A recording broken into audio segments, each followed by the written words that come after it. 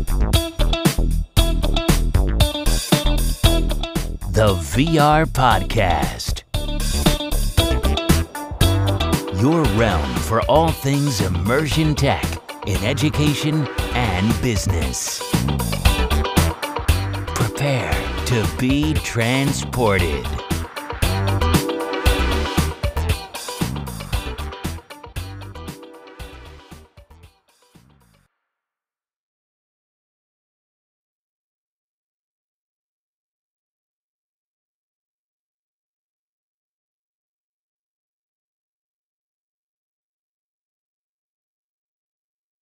We're back at it, and today it's me and Steven again. Yes, sir. We have Jen Park from North Orange County.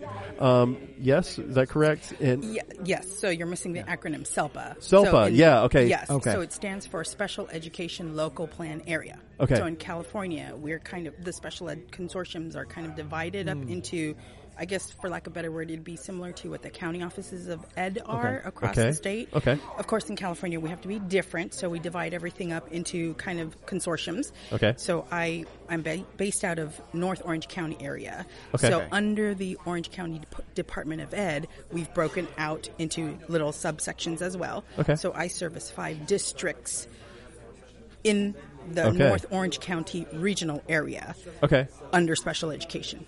Sounds like Okay. LASD, local district, ABCD.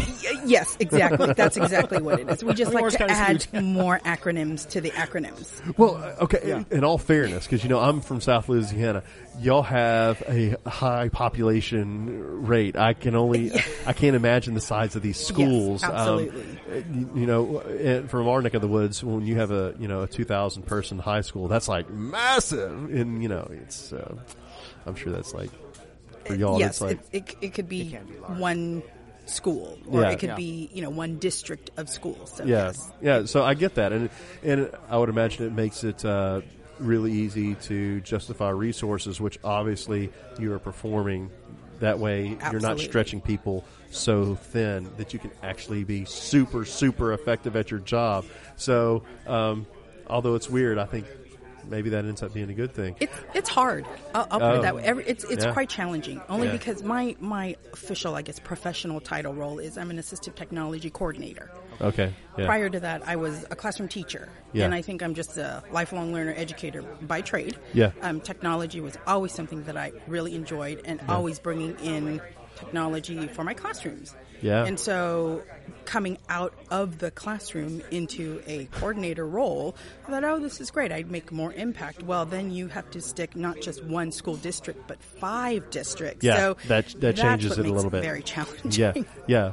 No, me and Steven, a similar background, and you get out and you think, I'm going to impact so many more people, and then you realize, wait, the time didn't increase. I mean, there's still only 24 hours in a day, Exactly. And then the whole, traveling thing. Yes. That also makes it difficult. Yes, for sure. Okay, so what I'm really excited about to talk to you today is because on this podcast, we do interview a lot of people that are involved in immersion technology. And a lot of these people are people that are well-versed in that technology, and they can talk about that and even implement it in classrooms and stuff like that. But today, for the first time, I don't think we've had anybody on the show that's really addressing accessibility, Okay. right? And so I know that you've got some things that you're going to be presenting on at FETC, but what I'd like to talk about is kind of like your journey into that, like how, like obviously you have that passion from when you're in the classroom as an educator, and now seeing those needs, especially in special education. How are you marrying those things together when it comes to VR, Yes, AR, whatever? for sure. So my journey started with, basically, I'm Korean. So, there's only 3 professions in most Asian cultures, right? It's either engineer, doctor, or lawyer. And I was on my way to be a doctor. And then I thought, maybe I'll just take a year off and go do something else. Yeah. And it was like, but then, you don't want to waste time because that's a no-no. So I said, well, maybe I'll the look into stereotypes coming out. Right, exactly. So got to face that elephant in the room. So I told my parents, well, I'll just take a year off, and not take a year off, but I'll do something in academia. Yeah. And just somebody by passing, I think it was in one of the hallways, had said like, I'm going to go do education because that's only a year program. And I was like, like, oh, a year program? I am taking a year off, quote Convenient. unquote. Yeah. How convenient is that? Yeah. So I looked into this thing called education, and I was like, I don't know. I can't really see myself as being a teacher and whatnot. And then whoever these groups of people were that just happened to be walking by the hallways, mentioned something about special education. And I was like, special education? Well, now what is that all about? So I had no clue what I was walking into, and then I looked into special education, and I was trying to find an area or a focus area that would go in line with my quote-unquote end goal of being a doctor. So that area in special education, that's cool. Yeah. right? So because I had a purpose, I can't just take a year off and do nothing, right? I can't waste my year. Yeah. So in looking at the areas of special education, one of the areas that came up was working with kids with physical and health disabilities, which goes right in line with becoming a doctor. And I was like, that would be the perfect marriage. Yeah. So therein started my initial journey into this education, quote unquote, special education. Yeah. And it was literally, I met with my advisor. Yes, you'll be done in a year. You sure? Yes, absolutely. Okay, so let's do this. So it started the year in, and she was like, you should really look into getting a master's. And I was like, yeah, I have other plans. I'm going to go be a doctor. And I did want to be a pediatrician. Nice. So I was like, okay, working with kids. Okay. Sure. Right up my alley. And then it was like, oh, but, if you just do a master's in a year and a half, I mean, you're going to be halfway through, and then you do have to put in classroom time, the master teacher, the student teacher, those kinds of things. So you're just adding a few more months, and then you'll have a master's, and then you could go on your merry way. Okay, not a problem. 2 years tops, 2.5 years tops, I'll be done and on my way to medical school. Yeah. And then slowly it was like, oh, there was an opportunity that opened up in my initial first district that I worked at, and it was working with kids that had, at the time it was called orthopedic impairments. Okay. So the school itself was dedicated for kids with physical and health impairments. They were bussed in from 14 different school districts. My school happened to just be one where it was all kids that were bussed into that place. And technology has always been something that I really enjoy. So I thought, well, is there a way that I could, at the time it was the Mac Cube computers, I think it was. And so there was one computer I remember in my classroom that I inherited as a student teacher that somebody had written on with a Sharpie, Internet Computer. And I thought, okay, Internet Computer, what does that mean? I have, we have 6 computers here. And why is it that just one only has internet computer? Don't they all go online? Like, I don't understand. And they're like, no, this is the only one that kids could use to use the internet. And I was like, I don't think so. Let's just try something. So tinkering, because that's what I just love to do. Yeah. And, being kind of a techie nerd in that sense, I wanted to look behind the scenes of a computer, take it apart. And I had a friend of mine who had a business of that. So I would go and ask him questions and, okay, how do you make this? And how come this doesn't work? And show me and teach me. And so I learned all those things. And I was like, well, I'm going to buy a router. I'm going to set it up, and so I did. I like this story. Right? And so then we have 2 DHCP servers on one network, and then everything goes down. And but it was Jen Park who did it, not Jennifer. Yeah, you're going to blame it on Jen. You're going to blame it on Jen. Anything negative with Jen. Right. Jennifer. Absolutely, yes. So I kind of did things, and then I got the kids on this internet-only computer. Well, there were 5 other ones, and so all 6 computers at the time worked. And then I thought, well, now a lot of my students, being that they have mobility issues or physical access issues, I thought, well, the standardized keyboard that you and I are familiar with, or the laptop screen that you and I are familiar with using without any issues, became a barrier. So I thought there's got to be another way for these kids to be able to access. And then my population of students, sometimes they're home hospital bound, which means that further limits their ability to be able to interact. And I thought there's got to be something out there that they can do and enjoy. And I taught junior high, so 6th, 7th, and 8th grade. It doesn't, regardless of disability, they're as sarcastic or as maladaptable. All of those things, that's just right up my alley. So I was trying to find solutions for that, and it's very easy a lot of the times to go find the one piece of tool that can kind of do everything. Yeah. Well, the problem with that is you're now limited because the teacher has to learn all the ins and outs about it. They have to be able to support the student, and then they're only with the student for a year, and then everything moves on to the next teacher where that whole process starts over again. Whereas if you take something that's more mass market, easily adaptable, easily, usable, trainable, all of those things, then everybody has a buy-in. And then particularly with my students, it was all about the cool factor. Oh, so yeah. I don't care what you put in front of me and how much it costs. If it's not cool and nobody else is using it, then, excuse my French, there's no way in hell that I'm going to use this. So I don't really care what you do. And I tried the whole bribing, the positive reinforcements, all of those things. It didn't work. And at the end of the day, it was like, well, okay, let's try to find things that are out there. So it may take a little more time. But if you're willing and I'm willing, we'll just try these kinds of things. And that's kind of how I approached that. So then quickly I became kind of like the technology lead teacher on my school site, kind of putting up different kinds of little things. And in order to get a buy-in from my general ed teachers that I was trying to kind of partnership with for my students, it was, well, why don't you go ahead and see if you can, what about technology fears do you have? Just on a personal level. Don't even talk about my kids. And I approached it that way. So it was like, well, do you like to send, receive emails from your grandkids or pictures from your grandkids? Wouldn't that be a great way? And kind of incorporating technology for them on a personal level. Yeah. And then that turned into, oh, guess what? My kids can do da-da-da-da, and they might be able to teach you something. So that was kind of my foot in the door. Yeah. And then I started to see how not only did my kids enjoy technology that all of their other peers were using, but at the same time being able to kind of show somebody else that is quote unquote normal in their eyes to be able to utilize. So they felt important, and then everybody mattered. So that became kind of my journey. And then part of my credential, working with kids with physical impairments, has an assistive technology curriculum built into my credential. So it's always been looking at kind of the world from an access point of view.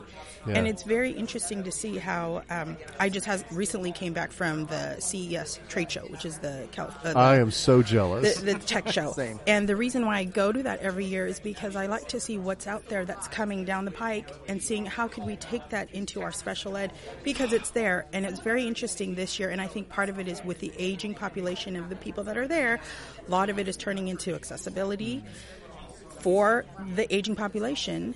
But we have to remember that we have to start from our young, from our littles, right? And so for some of our kids, that's the only thing that they know. So kind of bridging that has always been my mission. And being in the classroom, I think if I was back in the classroom now, I think my classroom would totally transform because of all of the tools that are out there. We are kindred spirits. I swear. Because everything you're saying, speaks to me so much. That all makes... I can see a lot of myself in my story. It's very, very similar. Yeah, right? It was always something, and the reason why I looked at kind of AR, VR was because, first of all, I was personally interested because I was like, what is this all about? Of course you are, because our stories are the same. Exactly. You're the same person, Jen. Exactly. We're the same. So I looked at that, and I thought, well, how would I bring that into my classroom if I had a classroom? And at the time, I was kind of working with... I was out of the classroom, but I was able to work with our other population of students, which I just consider all along the special ed spectrum, which is our GATE students. Yeah. To me, they're just on the higher end of our special ed spectrum. So I wanted to kind of bring in things at the time. This was when coding was coming out, and AR and VR, and people kind of stuck with the coding part of it. And so that's kind of what I taught. And I thought, well, why couldn't I take coding, which is pretty simple, and so our kids that have impairments might be able to start off with coding with a partner, gen ed partner, and then is there something with the AR, VR component that I can bring in to our students? Because who doesn't like 3D? And everybody likes 3D. Yeah. So I started looking into those kinds of things, and what really stuck with me was that my students preferred more AR stuff versus VR. First of all, cost-wise, VR, you do have to have a headset, and it's more single, and the because of the population of students that I had, and some of them having medically fragile issues or sensitivity to certain kinds of stimulations or putting on a headset, it was not going to work. Yeah. But they can take a 2D object, a piece of paper, and make a 3D experience, and you could do it in a group. So you're having that immersion technology all together. You're experiencing it all together. And so therein started my journey of, okay, well, what is out there for our kids with special needs? And then as far as accessibility, well, if I have a student who is medical bound and at home, well, we can't say, oh, I'm sorry, well, you're not here in class today, so you don't get to experience what you did in the classroom. I can bring those things to life. And so that's kind of where, I guess, long story short, was how my whole journey into this whole kind of immersive technology began. And I feel like I'm kind of on a single mission to just try to change people's mindset. It's not just a gen ed thing. It's not just a mass market thing. It's really a game changer, I feel like, for everybody, particularly our students, because they feel like they have a stake and they have a seat at the table with everybody else, and they can join in with everybody else to participate. It's really cool to think about that, because, I feel like from our standpoint, we often fight this battle of proving justification. So the things that we present the most on, the things we talk about the most, are things that primarily affect gen ed. Yes.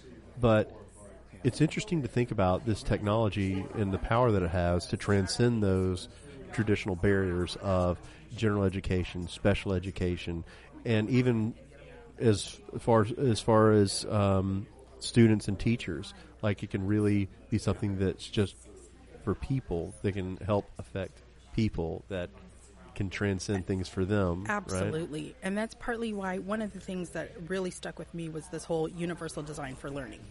That, to me, AR, VR, is exactly what universal design for learning is. It allows all students to be able to participate in whatever way that they can and still feel like they are stakeholders. And I think that's the most important. I mean, the empowerment, their faces are priceless when you see that they are bringing something to the table, whether it be coding, whether it be, any of these STEM subjects. To me, that has been the most phenomenal game changer, that I feel like, okay, there's somebody, even if it's one person at a time. And so a lot of my kind of mission as far as being able to work with people or to try to present at sessions has been, okay, here's something that you can do to start if you want to do customize and create your own. There's apps for that. But if you're afraid of that and you just want to go like, what is the one thing that I can do? Here are some apps that are just so easy and ready to go, and you can basically have very little teacher prep time and give it to your kids. And that's what I think I try to tell our adult learners is, give it to the kids. Yeah. They will be able to take off with it, and then you can learn from them. I learn from my students all the time. Yeah. Ability or no ability, right? They teach you something because they see things from a different perspective.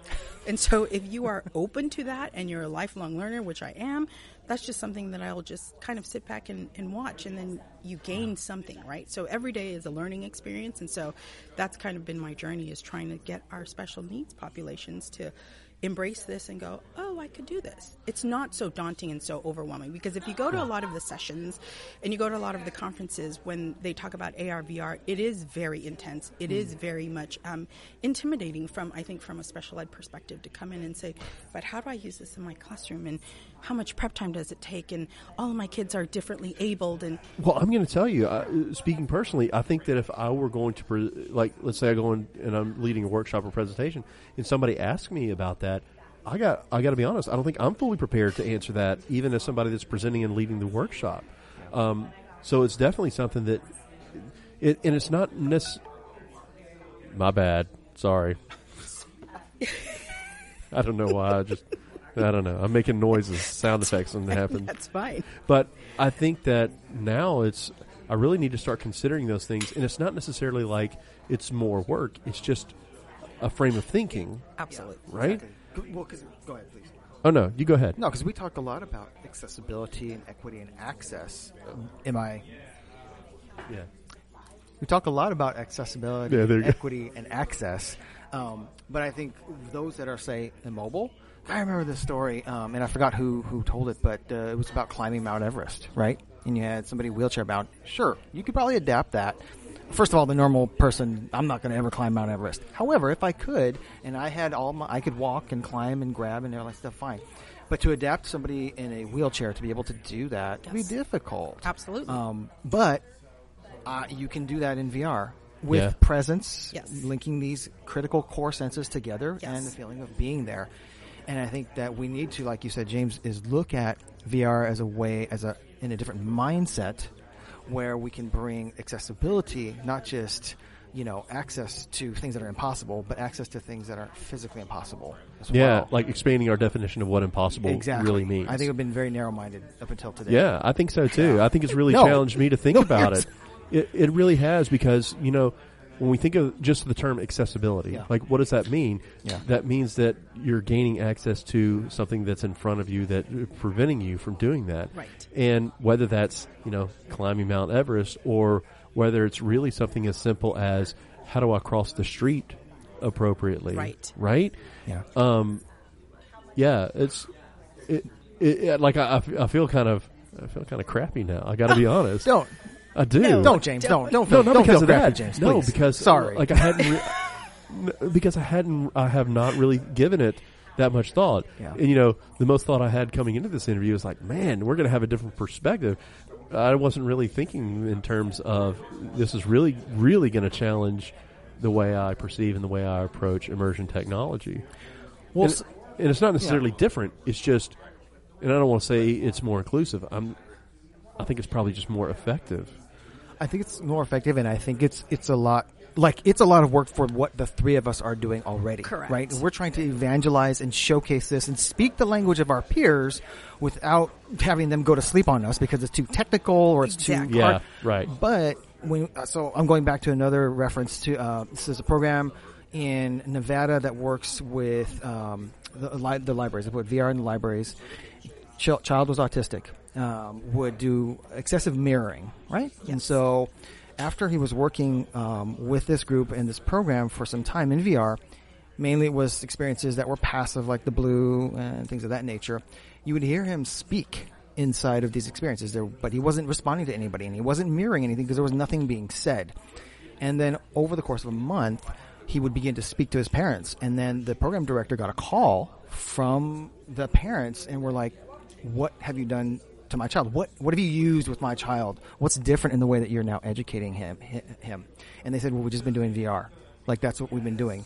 And so now mirroring has subsided significantly. And so we just never know because we're not looking with that frame of mind. Yeah.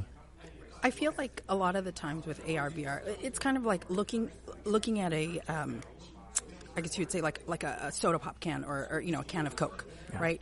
You can look at it from the front side where you drink, but you can be looking at it from the opposite side where the logo might look a little different. We're all looking at the same thing, but our perspectives are different.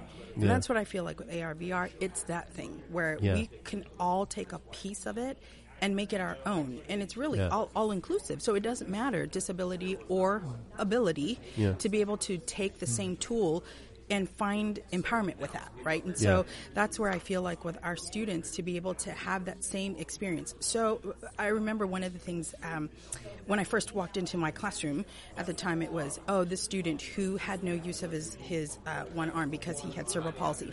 Oh, well, actually he had no use of both arms. So, okay, you can't use your arm, so I'm sorry, they can't type. And it was like, okay, so we need to get him a one-on-one aid, and we need to do all of these things. And I said, well, if you can't type with both hands, could you try to use a head mouse? Could you use your foot to be able to use a foot pedal? Other than having an adult where that's the easy solution, how do we get these kids to be independent? Yeah, the independence. And to me, that's the big deal. Was at the end of the day, and I used to always tell my students, Miss Park will be with you from 6th through 8th grade, but guess what? After 8th grade, she's not going with you unless you pay her a lot of money. So you need to figure out how to have your own voice, and you need to figure out how to be able to do these on your own. Yeah. Because mom and dad is not going to be there with you forever, and your one-on-one is not going to be there with you forever. So you need to be able to stand on your own 2 feet the best way you can. So if your left hand doesn't work, use your right hand. If your right hand doesn't work, use your left toe. If that doesn't work, find the area that works for you and speak up about that. And so that really kind of changed my perspective as far as trying to find and the number one thing I think we forget a lot of the times.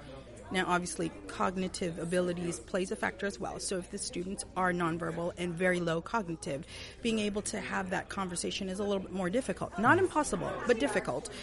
But those kids that are able to, a lot of the times for me, it was asking the students, right? They are the number one stakeholders. Yeah. So asking them, what works for you? Do you like it? Do you not like it? Tell me. What do you think will make this even better for you? And that's where I feel like with this AR, VR, that's exactly what it does. It brings that ability to be able to look at this and go, oh, I could use this, and I could do this with my, cousins. I could do this with, whoever, and it's not a specialized thing. And it opens up the world to them in ways that obviously it wasn't available back then. And that to me is, again, I think that's just priceless. Yeah. Yeah. Okay. It's really awesome. It's really powerful. So let me ask you this. I'm going to put you on the spot a little bit. Like, how long have you been playing in the AR, VR space? So this topic I've been presenting on for probably now through FETC. This is my third or fourth year. That's amazing. And every year it's evolved a little bit, obviously, because as apps come and go. Yep. But really, it's this passion became it was a personal thing that turned into, that morphed into, well, then now how can I bring it to the classroom? How can I bring it to districts? How can I try to convince? Yeah. And looking at always kind of being, like I said, the tech nerd, trying to look and see what the emerging tech trends are is what I'm always looking at to see, okay, if it's going to come out to the mass market, then how can I bring it and kind of be that, I guess, soul trooper? You could see this video where James and I are both like, kindred. It is, because, we're big proponents of going to conferences and expos that have nothing to do with education. Absolutely. Like, I love going to AWE. VRLA. I love when those it was things. in existence. And CES, because one thing you can bank on is that education, as far as hardware and software adoption of technology, is not at the forefront. It's towards the end. Absolutely. Business is like really number one that we have readily have access to. But like things like CES and stuff like that, you start seeing that potential of what that does and what it can do, right? Yes, especially for you with the background you have and the information you have at your disposal, you can look at something in a completely different way and go, this is a game changer. And it may be something just as simple as motion gesturing, where you don't have to hold a controller. It's just you're moving like a limb or something like that. I mean, if we look at something like Alexa, for example, that opens up doors for everybody, right? But if you look at it, I'm sure when they first made Alexa, it wasn't with the pretense of, we'll make it for the special ed population. But really, it became a game changer for everybody, including our kids, who, if you have no use of your arms and you can use your voice, then you can go ahead and do so many things that's very much in line with everybody else. And so I think it's just that focus. And exactly, I like to go to conferences or expos that really don't have a special ed focus. Because then we're all just preaching to the choir, and that goes nowhere. Yeah, that's a good way to put that. I want to be able to go outside of that and think outside of the box to say, okay, what is there? And I know some of the questions that I get a lot is, well, why do you go to CES? Like, that's a tech show. Well, yes, those are all of the cool bells and hoops and whistles that everybody talks about. What does the news focus on? They focus on the latest cars. They focus on the latest, household items. Yet there is a section in there. This year there was a huge section all about accessibility, including things like, I guess I can mention it because they were there, about universities working with people with visual impairments. So a walking cane. Well, what about sticking a GPS on it? And so you have that together in a walking cane, which currently doesn't exist. That's brilliant. But why wouldn't you have thought, those kinds of things? Yeah. And so when you look at accessibility from that perspective, your world becomes your oyster, really. Yeah. And so I look at those kinds of things. And then there's also AR, VR in there. There's also 3D printing for our students that are visually impaired. 3D printing has become a game changer because if you can't see it, how are you going to describe a frog? I mean, without, the frog running away. Yeah. But if you can 3D print a frog down to the minute details of when you were doing a dissection, for example, a kid with a visual impairment can feel it. And they are, quote unquote, seeing it without seeing what you and I could see as a sighted person. Yeah. So those kinds of things, those tools, the 3D printing, I'm sure wasn't made for people with visual impairments. It was made for so many other things. But again, you're incorporating communities that years ago or even decades ago would have just been kind of tossed to the side and, you'll just have somebody, or, just kind of you figure it out attitude. And that's what I feel like is not happening nowadays, is that we're at least having that conversation, which I think is a big deal. Yeah. We still have a long ways to go, but it's definitely something that to me was a game changer. And I think that's I think that has been kind of my mantra this whole year, has been that hashtag game changer, because there's been so many things that I've been seeing where that has been the case, right? I'm doing, besides just AR, VR, I'm doing a session all about Microsoft Learning Tools, because that in and of itself, the things that's so easily available. And, I work both platforms, and being an assistive technology coordinator, you kind of have to be a jack of all trades attitude. As big of an Apple fanboy as I am, you can't get siloed into it. Absolutely. There's too many things out there. Well, and the thing is that sometimes our students, they don't have certain things, right? So they cannot afford an Apple product. They may have a PC product, or vice versa, right? And so you can't just say, well, I'm sorry. Well, so sorry, so sad, go on and I'll do my own thing. And so kind of being open to that has really helped kind of reshift my whole idea. And then I also have parents that are aging, and when they get to that age where mobility is an issue, well, instead of trying to look for those solutions at that time, I'm already thinking in the forefront of, when I go here, I could see this, and why is this not accessible, and why is this in this way, and asking those questions so that people can kind of look at those things. And that's one of the things that I like asking, even for our vendors, whether it's here or at CES. Sometimes when I see something that I'm like, this is great, and they're going to put it to the mass market, I ask that question of, so how would it fit for kids with special needs? And a lot of the times, it's that total puzzled look, like, say what? Like, huh? Who? But if I don't ask from the top, then nobody's going to ask about it. And as a consumer, after it's all done, then it's like, okay, we go into retweaking and stuff. But why don't we have that conversation from the beginning and ask it from the top to say, when you are making this XYZ product, have you thought about the kids with special needs? Have you thought about people that are just differently abled? What does that feel like? What does that look like for you? Then you don't have to keep retweaking things. You can try to get it most inclusive from the right get-go. Off the bat. Yes, absolutely. Well, and that's isn't that what we, like when we're working with teachers as coaches and stuff like that, that's what we tell them to do. It's like, don't wait till the end to try to include these different elements.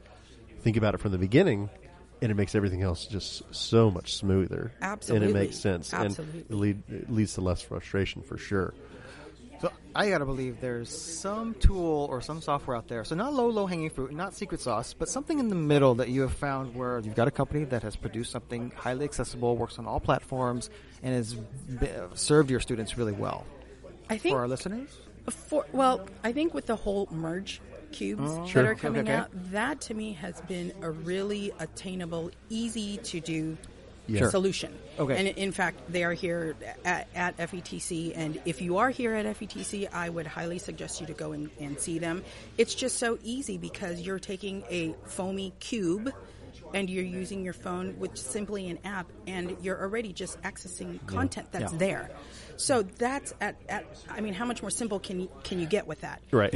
And you get something to come to life in 3D. And then you take that a step further, and they just introduced the Merge EDU platform. So taking that and kind of weaving in STEAM curriculum with that, well, now you're making it much more personalized as far as access to curriculum. What I really loved about the Merge last year, I learned about Kevin Chaha had done a whole thing of the Moment Who's app. that? You that may guy? have heard of him. Who's Not guy? that big. But he introduced the Moment app, and I thought, wow, it was a breath of fresh air, but at the same time kind of made me go, wow, it's taken this long for somebody to think about something that this can go across the board. It's not just for kids with special needs. It is for every student or actually every adult even, who is having what are we talking about? We're talking about a lot of mental health issues. That goes right up there. And I just love the fact that he took something like that. And for our students who are nonverbal, that is their way to communicate. But now you're taking something and making it available to everybody. So to me, that and that's what I showcase in my AR/VR is, if you have nothing else, to do and you're so overwhelmed, just take a Merge Cube, go download the Moments app, and start that conversation with your kids, whether it's verbally, whether it's using a speech-generated device, whether it's them typing it out. Have that conversation with that. And it's just so easy. You're now talking about AR, VR. So that's one of them. At CES, there's actually a company called Tori, and they've been around, so it's TORI. It's the Tori Explorer Pack. And what I love about them is they are taking, you and I grew up with actually going to like a Toys R Us and going and touching and feeling toys. We don't have that anymore. I mean, where do you go and buy the toys, and where do you have that exploration time? And what I found at CES was this company, Tori, is doing something where they are taking physical toys, and you can have a cardboard cutout where you're customizing. So you are making a rocket ship, for example, and you can color it whatever color you want, and you are attaching it through their little toy, and then you are loading it onto using an app, and they provide a board for you. So it comes all with a board and all of the supplies, and you load the app. And it's kind of like the Nintendo Power Pads. A long time ago, we used to have those Nintendo Power Pads. Oh, yeah. It's that idea. So you plug in the pad to your iPad, you use the toy, and now you're having the AR, VR, MR experience all in one. And it's available at GameStop has them, Amazon has them, Best Buy has them. But for $130, it's a great exploratory pack where you can have these experiences, but it's customized. So it's kind of like they won quite a bit of CES Innovation Awards because of the things that they're doing. So it's kind of creating content for students, but it's personalized because they're customizing. If they're making a rocket ship, they are coloring it with those colors, and those colors gets incorporated into the app when they go and play with it. I mean, where do you have that experience? So they don't need to have a VR headset, but they are getting an MR experience just by utilizing the camera from your iPad and a board. That's amazing. Okay, that's really cool. Jen dropping some stuff for us here today. Kevin, you have a huge fan. You're welcome, by the way. Yeah. Although I think your app is free. So, yes, it is free. You're not making no money, Kevin. Exactly. You're not making that money, buddy. He's doing, for the greater good. Yes. That's what He is. Well, and he does do that. We love Kevin because he does look out for that first. And I do want to challenge him. Yeah. One of the things for our here kids we go. with hashtag challenge. Yes, Kevin. hashtag was for our kids that have hearing issues. I think something that would be great as far as, or any app developer, would be to be able to kind of show kids how kids wear hearing aids or how the hearing loss is, right? If you have a 3D image of how you have a hearing loss and what that looks like for you, even showing those kinds of things, I think would be great. Because if I'm a student with a hearing loss and I want to explain to my non-hearing impaired peer, well, this is why I need to wear hearing aids. This is where my hearing loss is, for example. I could talk about it, but wouldn't that be better if I could show the model and say, right here, this is where my hearing loss is. These are the hearing aids that I wear, and this is how sound travels to me or how I get information. Just saying. That's just something I was thinking about. All right, Kevin. That's awesome. It's out there. Hashtag TigerEDU. Get on it. That's awesome. Well, and you mentioned Merge, and I did. They're over in the Ocean Drive rooms. C, right? Yes. Yep. And they can find you here at. So you have a presentation tomorrow at 1:00. Yes. So that's C212. That's the one on the AR and VR, the inclusive classroom, right? Yes. Okay. And you have another session too, right? That you had mentioned. Yes, it's the hashtag Game Changer. That one. Let's see. Yeah, I'm pulling it up now. If the Wi-Fi gods smile upon me, that is Friday morning. That's Friday morning, and that is in room. Oh, it's a 212, 213. It's a combo room. Yes. Okay. Great. No, that's awesome. Now, the other thing is, because we're going to have listeners that this is going to resonate with, and I would venture to say that it's going to get shared with people that don't normally listen to our podcast. They're going to want to connect with you. Sure. What's a way that they can connect with you?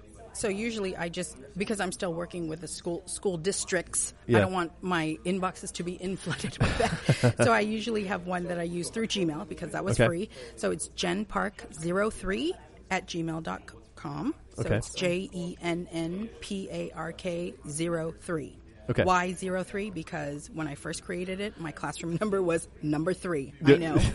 There was no thought process behind it. That was why. I thought you were the third one. I know.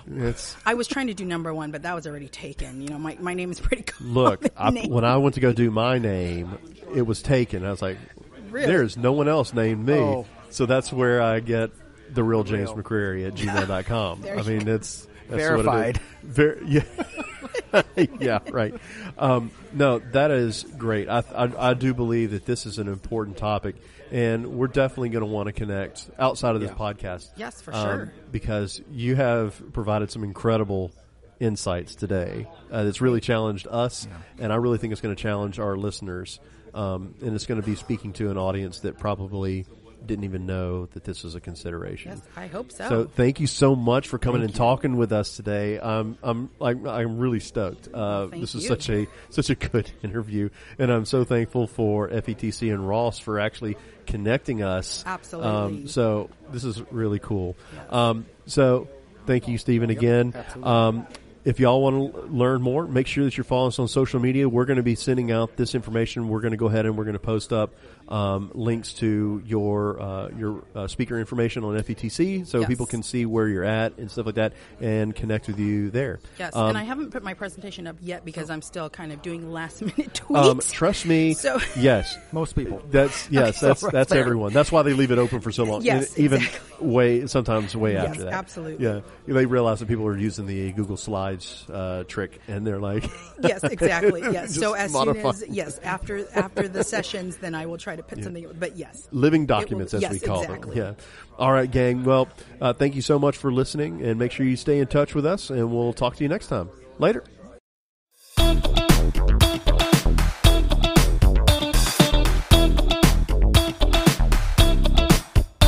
Want to hear more or connect with us? Subscribe to the podcast and find us on social media at The VR Podcast.